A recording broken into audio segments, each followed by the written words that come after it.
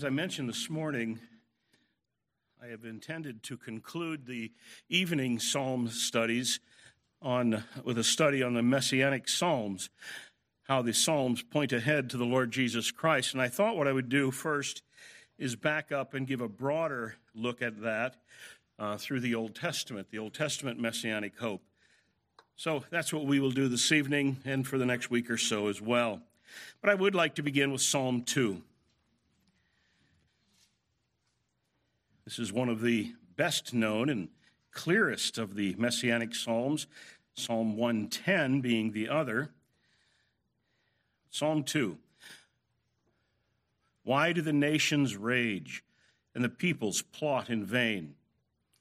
The kings of the earth set themselves, and the rulers take counsel against the Lord and against his anointed, saying, "Let us burst their bonds apart and cast away their cords from us." So here we have the nations in rebellion. Verse 4, "He who sits in the heavens laughs. The Lord holds them in derision. Then he will speak to them in his wrath and terrify them in his fury, saying, 'As for me, I have set my king on Zion, my holy hill.'" So there we have God speaking in response in verses 4 to 6. We have the nations in rebellion in verses 1 to 3. God speaks in response in verses 4 to 6. And now we have another speaker beginning with verse 7. And this is the Messiah himself. "I will tell of the decree. The Lord said to me, 'You are my son. Today I have begotten you. Ask of me, and I will make the nations your heritage, and the ends of the earth your possessions. You shall break them with a rod of iron and dash them in pieces like a potter's vessel.'" And now a fourth speaker, the psalmist himself, speaks. "Now therefore, O kings," addressing the kings in rebellion in verses 1 to 3, "Now therefore, O kings, be wise. Be warned, O rulers of the earth. Serve the Lord with fear and rejoice with trembling. Kiss the Son, lest he be angry and you perish in the way, for his wrath is quickly kindled. Blessed are all who take refuge in him." So here we have the nations in rebellion. God speaks in response. We've seen this recently. God speaks in response. He laughs with some amusement, but also with disdain. He's angry with them because of their rebellion against him, and God is resolved to carry out his purpose. And he expresses that resolve when he says in verse 6, "As for me, I have set my king on Zion, my holy hill." So there's God's resolve to carry out his kingdom in the earth, despite the rebellion of the nations. And then verses 7 through 9, we have the anointed, the king himself speaking, and here he echoes what God had said to him in a previous conversation. Verse 7, "I will tell of the decree. The Lord said to me, 'You are my son. Today I have begotten you.'" That's enthronement language. "I've made you the king." And then he tells him what he will do with this kingship. Verses 9 and 10, "You'll break them with a rod of iron." And verses 8 and 9, "Make the nations become his heritage, and he crushes all of his enemies." So God expresses his resolve that despite the nation's rebellion, he has set his king on Zion, his holy hill. Then the king speaks and says, "God said to me, he's made me king, and he's told me I would have the nations as my inheritance, and that I'll crush all my enemies." That's God's resolve. That's Messiah's resolve to carry out what God has given him. And so then David counsels the nations in verses 10 and following, "Wise up. You can't carry this on successfully. You're bound to lose. Take refuge in the king. Kiss the Son. Bow before him while you can, before it is too late." So clearly then in this psalm we have a prospect of a future kingdom of God, that God will exercise his rule over the world through his king. It will be God's rule, the kingdom of God, but it's administrated by this king, his anointed, that he has set on his holy hill.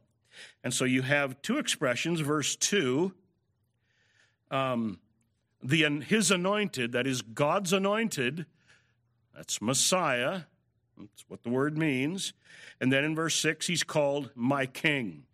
I have set my king, God's king, on his holy hill. Well, this, in a nutshell, then, is the Messianic hope, that God will establish his king to rule over his kingdom in the earth.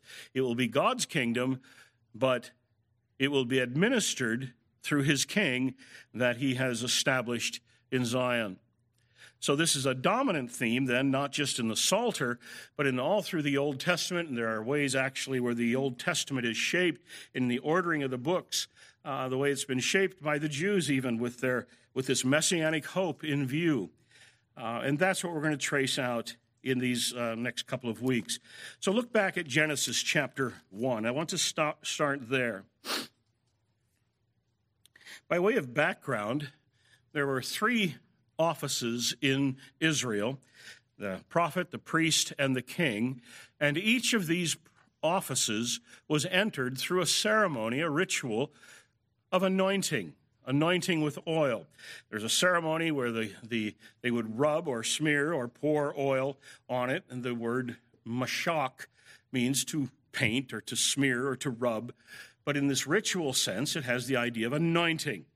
And so they were entered into their office through this anointing, this putting on of oil. And it then became sort of a title for these offices, particularly with reference to the king. But these were God's anointed, his prophet, his priest, his king. And this is why you find references like don't attack the king. He's God's anointed. Don't touch my anointed. Don't do him any harm. He's God's anointed. Don't mess with this. This is the one God has set apart to serve.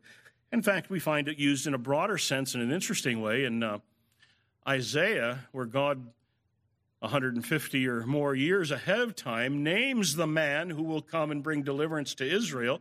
His name is Cyrus, and he's called my anointed. And there's that expression again, my anointed one, my Messiah.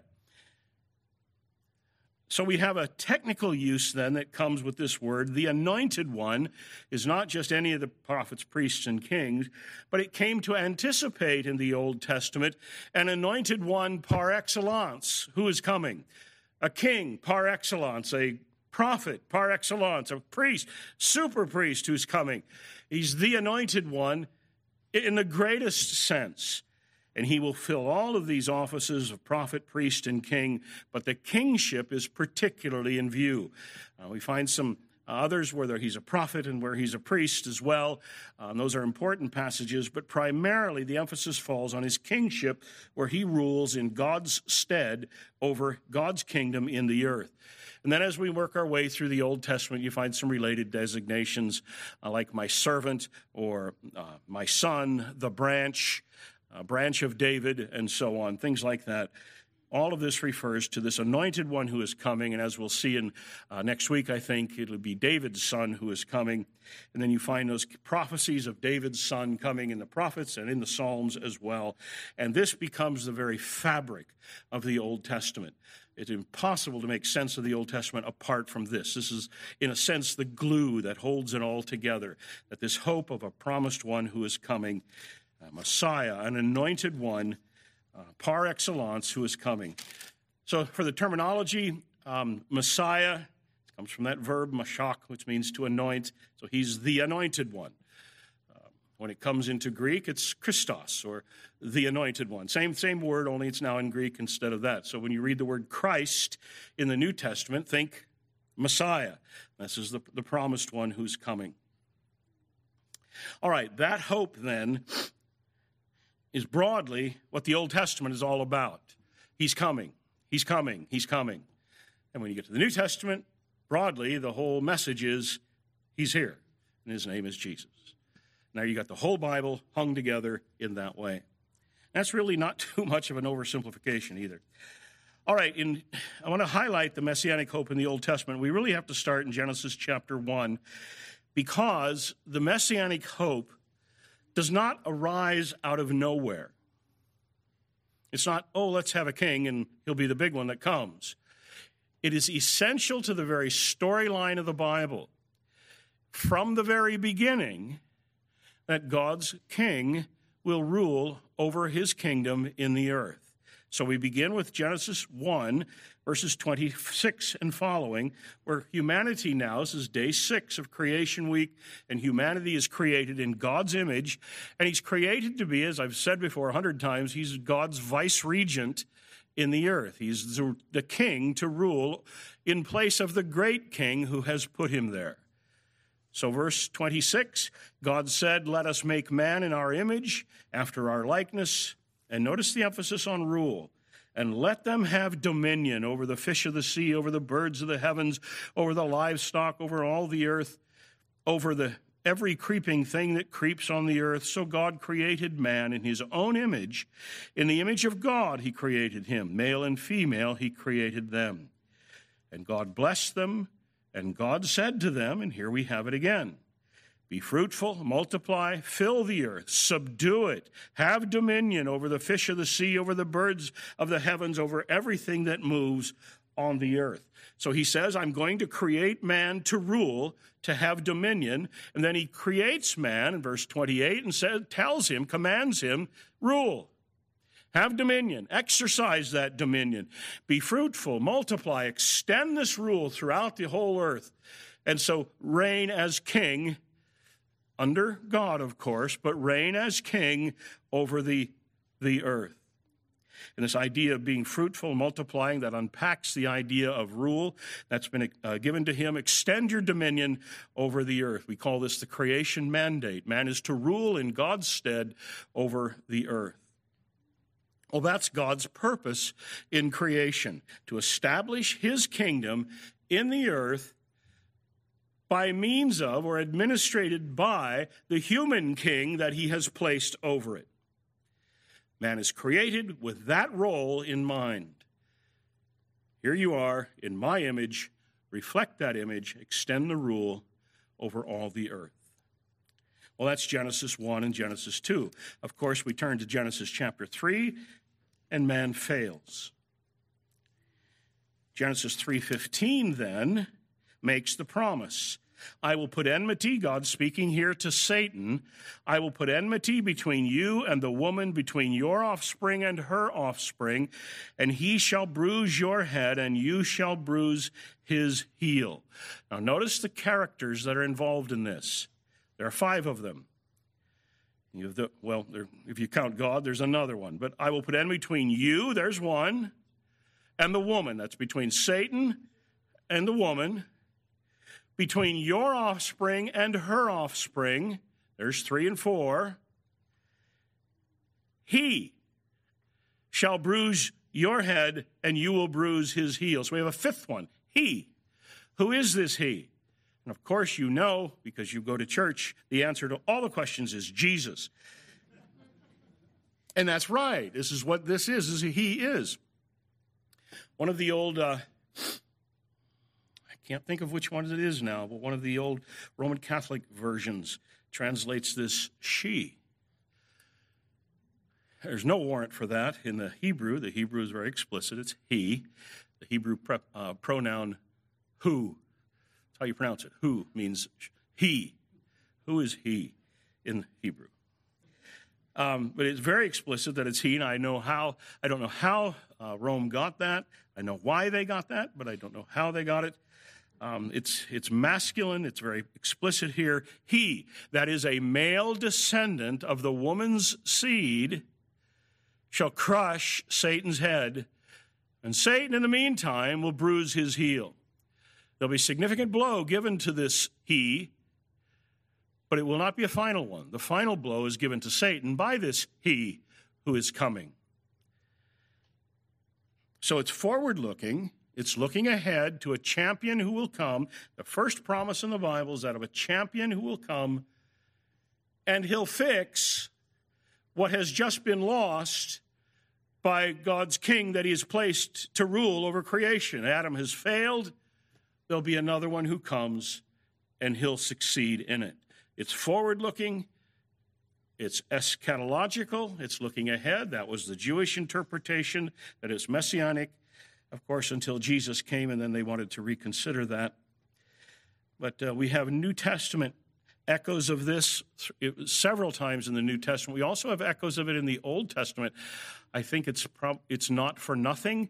For example, in Samuel, when Nahash, the bad guy in Samuel, Nahash, that's the word for serpent. And I think it's reflective of this bad guy thing who's going to be crushed as it's coming. But we come to also another emphasis here in verse 15 is this whole idea of seed or offspring. It's a huge messianic theme. It's a big theme running all through the rest of Genesis and really through the rest of the Bible, that God will give an offspring, and through the offspring you'll bless the world, and so on. It's significant in the Genesis genealogies. Well, Genesis 3:15 then is often referred to as the seedbed of messianic prophecy. There's often a Latin term that's associated with proto-evangeliism, or sometimes it's proto-evangelium. The first proclamation of the gospel is what the word, it's a Latin term, what it means. It's the first promise of the gospel here in Genesis 3:15. And the first promise is a champion will come, he will rule, he'll defeat the tempter who has brought this mess around. Now, I'm not going to do this with all of them, but let's take the time here to look at some of the ways in which the New Testament refers back to this, just so you see how that works. I can't do this with all of the passages that we'll look at, but I do want to do it with this one just to give you a little taste of how it works. So keep this in mind. We have Genesis 1, where God has said for man to rule over the world. Man has failed. He promises a champion. He will do it, and he will crush the head of the serpent. One should be very familiar to you. We just looked at it last week, Psalm 8. You remember where David reflects on this. I won't take time to read it. You can look at it if you'd like while I'm speaking. In Psalm 8, David reflects on the creation account, and he marvels that God has given such great nobility and dignity to humanity in placing all things under his feet, and he glories in that. We come to the New Testament, and that's picked up. Let's, for the sake of time, I think I'll just speak these instead of taking time. If you want to take notes, you can. Matthew chapter 12 is another. In Matthew chapter 12, Jesus heals a demon-possessed man. He's blind as well. Jesus heals him, and the people recognize the power that he has, the authority that he has, and this must be the Son of David. There's the Messianic connection. This must be the one who's coming. Well, the Pharisees, of course, hear that, and they're trying to explain it otherwise, and they explain that, no, this isn't the Messiah. This is somebody working through the power of Satan. And Jesus explains it's not Satan working against Satan, Satan casting out demons. That wouldn't make any sense. I'm casting out demons here, and it is evident then that the kingdom of God is among you. And then he explains that he has come and he's bound the strong man. Now, it's not the same words used in Genesis 3:15, but it is an echo of it, isn't it? He's come and bound the strong man, and he's ransacked his house. That is, he has broken into this world that belongs to Satan, and God's kingdom now has blasted its way in. He's bound the strong man, and he's ransacking Satan's kingdom. Let's take a time to look at one in John chapter 12. John chapter 12.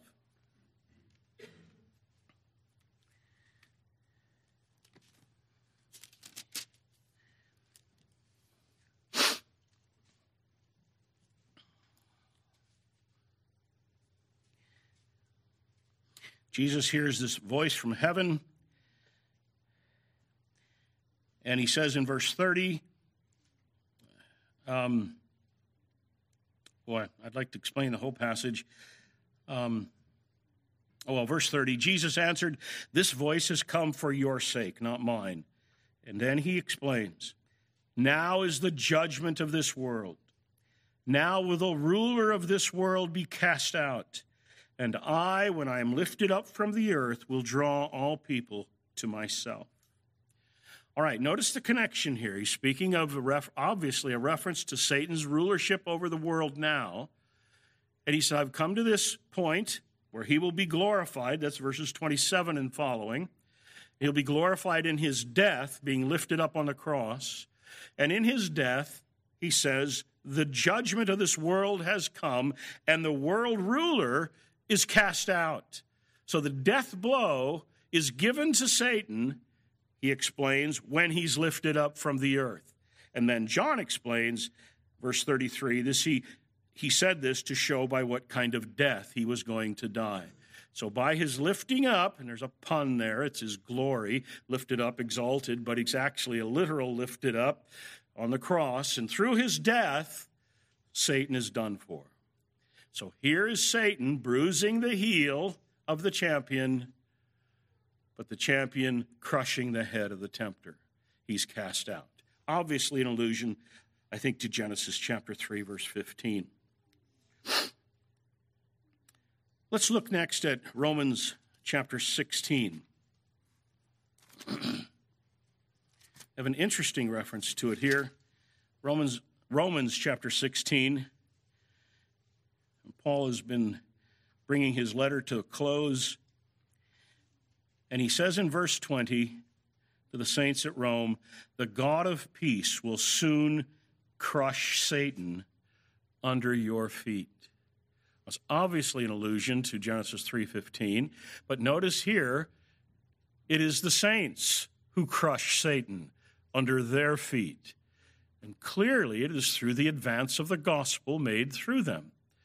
And so they are participating in this triumphant work of Christ over Satan with the extending of the gospel through the world. They are crushing Satan under their feet with the advance of the kingdom in this way. Well, you remember last week in Psalm 8, we looked at Hebrews chapter 2, and there the writer marvels at the incarnation of the Son of God. God the Son becomes a man, and he does that in order to rescue man. And he makes reference back to Psalm 8, where he'll put all things under his feet, but we do not yet see all things under his feet. We sure don't. The world is certainly not under the feet of the righteous, but we see Jesus. Okay, there's a connection. Genesis 1, put all things under your feet. Psalm 8 reflects on that. He's put all things under your feet. You are to rule. We have failed. We don't see it yet, but we see Jesus. And he has come to succeed where Adam has failed and restore for humanity as the incarnate Son what we were purposed to do at creation. And clearly there he then speaks of the defeat of Satan and defeat him who has the power of death. That is the devil. And then we come to a climax of this theme in Revelation chapters 19 and 20, where we find the return of Christ, and Satan is defeated and finally thrown into the lake of fire where the beast and the false prophet were, and they are burned and tormented forever and forever, and Satan is crushed. So then you see then how this has been set up for us at the beginning. Genesis 1, man is created, rule. Man fails. God promises a champion who will do it. And it will be a seed of the woman. So we have to have a man doing it. And here we find it fulfilled finally in the incarnation of the Son of God through his death, and finally in his return. And in the meantime, we carry out that order of dominion through the extending of the kingdom by means of the gospel, crushing Satan under our feet. All right, any questions on that one? That's just a brief beginning of the theme of the Messianic hope. All right, you'll want to remember then Genesis 3:15, the seedbed of Messianic prophecy. Look back then at Genesis chapter 12. We'll take the next big step. I might have mentioned Genesis chapter 9 and the prophecy there that God will be the God of Shem. But now we have a Semite, a descendant of Shem, by the name of Abraham, or Abram at this point, and God makes an important promise to him. Genesis 12, verse 1. Now the Lord said to Abram, go out Go from your country and your kindred and your father's house to the land that I will show you. And I will make of you a great nation, and I will bless you and make your name great, so that you will be a blessing. I will bless those who bless you, and him who dishonors you I will curse, and in you all the families of the earth shall be blessed. Now in verses 4 and following, he leaves Haran for Canaan. Then verse 7, then the Lord appeared to Abram and said, to your offspring I will give this land. So he built there an altar to the Lord who had appeared to him. Now, clearly, the central point here is that of blessing. Abraham both here is the recipient of blessing, and he's the mediator of blessing. In you will all the world, all the families of the earth will be blessed. So he is blessed so that through him the whole world will be blessed. So this is God's purpose in blessing Abraham. He has a larger purpose in mind, and in fact, it's universal in scope. He'll bring blessing to the entire earth through Abraham and through his seed. We find that repeated then in Genesis 18 to Isaac and Genesis 28 to Jacob, that God will accomplish this blessing to the world by means of making of Abraham a great nation. Now, we've been seeing that develop in Genesis in Sunday morning in the Sunday school lessons. By the way, if you've not been here for that, it's just been a marvelous study through Genesis. I hope you've been here. If you haven't, I suggest you get the audios online and pick that up. It's just wonderful for helping to understand the whole storyline of the Bible. Now, in this promise to Abraham, there's a pronounced emphasis on kingship from that nation. If you'd like to jot down Genesis 17 and verse 6, I will make you exceedingly fruitful. I will make you into nations, and kings will come from you. Verse 16 of Genesis 17, I will bless her, that is Sarah, and moreover, I will give to you a son by her. I will bless her, and she shall become nations. Kings of peoples shall come from her. That's repeated in Genesis 35, verse 11, with regard to Jacob. Kings shall come from your own body. So through a royal descendant, blessing will come to the nations. Through a royal descendant of Abraham, Isaac, Jacob, a royal descendant will bring blessing to the nations. So the Abrahamic promise then is one of offspring who will come, a great nation who will be made. There'll be kingship, and there'll be blessing that comes from it. Now, of course, you've been in church more than 10 minutes. You recognize that this is pointing ahead to Jesus as well. Open your Bibles to the New Testament, Matthew chapter 1 and verse 1. The book of the generation of Jesus Christ, son of David, son of Abraham. And here it's picked up with the Abrahamic blessing. One of the most important treatments of this in the New Testament. If you'd like, let's go ahead and look at that. Look at Galatians chapter 3.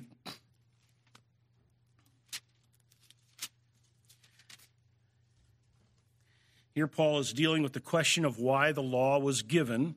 Why was that brought in if the promise from Abraham was given? And if it was given on condition of promise only, then why did the law come in with its emphasis on works and so on? Paul is answering that question, which we can't get into right now. But verse 16, he says, speaking of the Abrahamic promise, now the promises were made to Abraham and to his offspring. And notice Paul's careful exegesis here. It does not say, and to offsprings, referring to many, but referring to one, to your offspring, singular, who is Christ. Now here it's referenced back to Genesis 12:7, Genesis 22, verse 18, where Abraham was promised a seed who will come. Now, this is really interesting because, in point of fact, the word seed or offspring is often a collective singular. Seed, singular, can mean lots of seed. It's like when you get a haircut. You don't say, I'm going to get my hairs cut. Well, usually you don't. You say, I'm getting my hair cut. It's a collective singular. Fish can be that way as well. Usually you don't talk about the fishes of the sea, you talk about the fish in the sea. It's a collective, singular. Seed is that way. But Paul emphasizes this is singular. And he wants to get all he can out of that. It's a singular, so it has to be one person. And of course, he's going to Jesus with that. How does Paul know that the word seed or offspring is to be taken in such a strictly singular way? Think about this. How does Paul know that it's not just a collective singular, but it's referring to a singular person? I think the answer is Genesis 3:15. He. I think Paul is reading the Abrahamic promise in light of the Genesis promise. He will come. And Paul emphasizes that. How do you deal with this? It's Jesus. Who else could it be? All right, well, there's the Abrahamic promise. That's just touching it, but there it is. Now, I've mentioned the kingship emphasis in all of this. This is sort of an aside here. What do kings do? What's their job? Think about that. What is a king to do? And I've listed 3. 1, he's to protect his people. 2, he's to judge. That's what a king was. He was a judge. You didn't have a court system in ancient Israel. The king was the judge. So protect his people, to judge, and to defeat his enemies. That's the job of the king. Now, keep that in mind when we go along, but let's look back at Genesis 49. Now, this should be familiar to most of you because we saw this morning. Eric did a great job with this, a wonderful passage. For the sake of you who weren't there, we'll take just a few minutes with it this evening as well. In Genesis 49, Jacob here is blessing his sons. It's toward the very end of his life, and he says to them in verse 1, Jacob called his sons and said, "Gather yourselves together that I may tell you what shall happen to you in days to come." Now, that expression in the Hebrew here invariably has reference to the distant days, the eschaton, the days that are promised that will come. So let me tell you what's coming in the distant future. And he goes through all of his sons and does that as we saw this morning. We'll focus on verse 10 exactly, but also verses 8 through 12.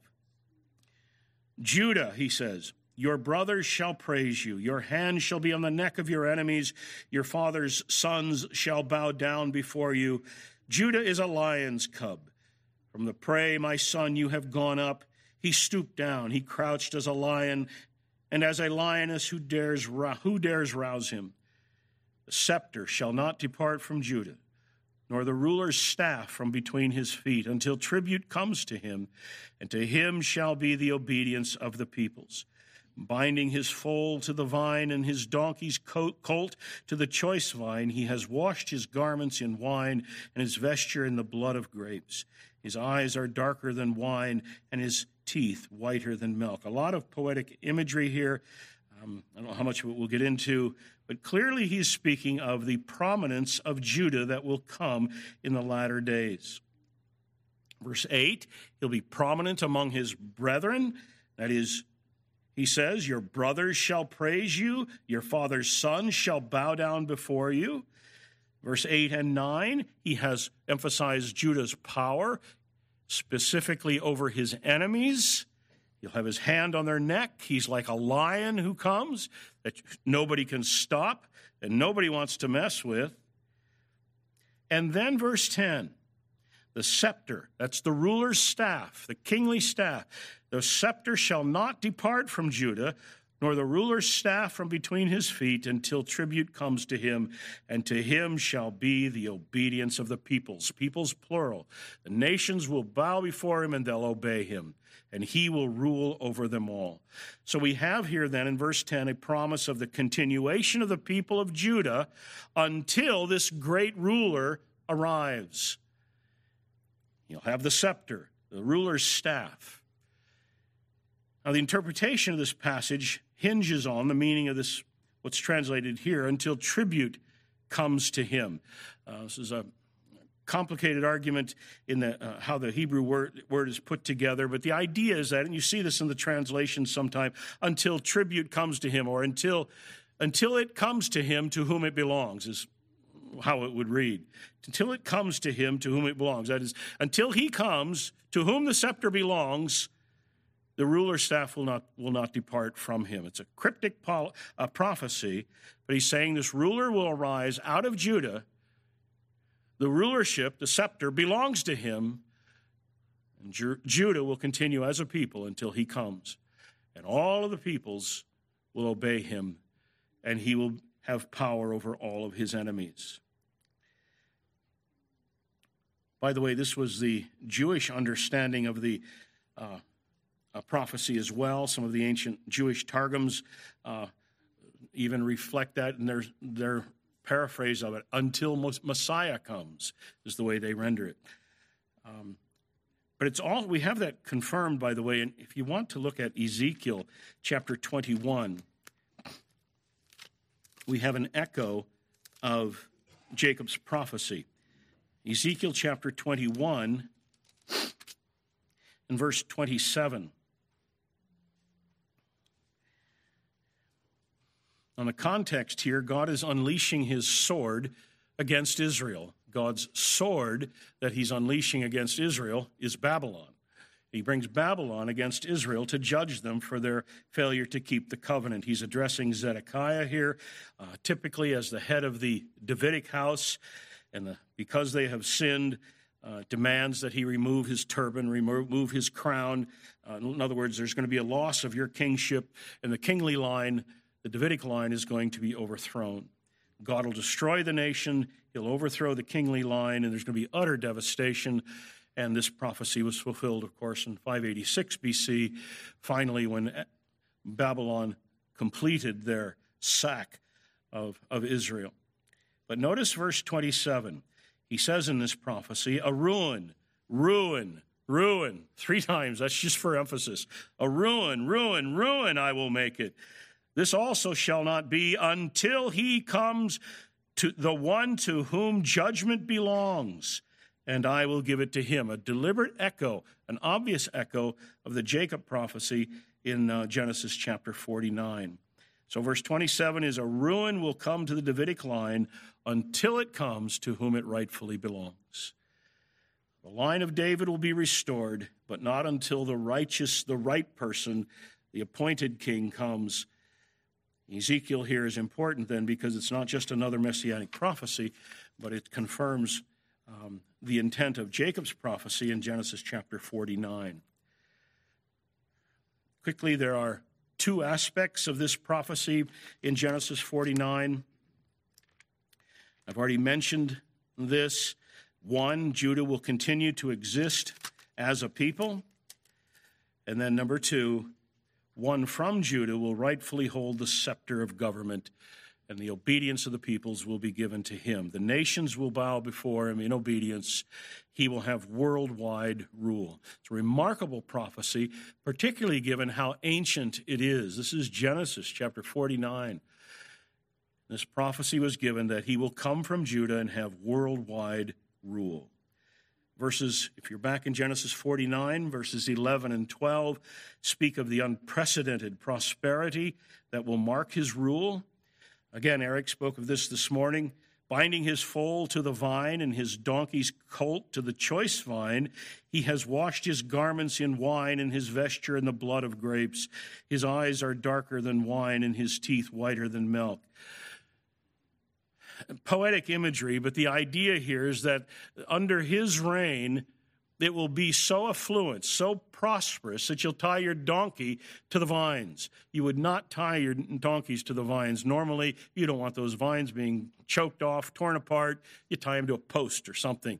But it is so prosperous. We have such an abundance of grapes that you can tie them to the vine, and if it breaks, it breaks. It's not a problem because we have so many grapes. Oh, how much do we have? He says, he will wash his garments in wine. We got so many grapes, we can wash our clothes in it. That's the idea here. His eyes are darker than wine. He's drunk enough wine that you can see it in his eyes. These dark wine-colored eyes. And his teeth whiter than milk. We got so much milk, and we're so prosperous with the cattle that our teeth turn white with the milk. Poetic imagery. The harvest of grapes is so abundant, you can wash your clothes in it, and your eyes turn dark from drinking it. And so much milk that your teeth turn white. Well, we have some later echoes of this as well. Look at 1 Chronicles chapter 5.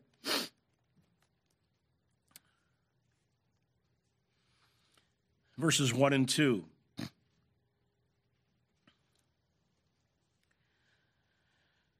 The sons of Reuben, the firstborn of Israel, for he was the firstborn, but because he defiled his father's couch, his birthright was given to the sons of Joseph, the sons of Israel, so that he could not be enrolled as the oldest son.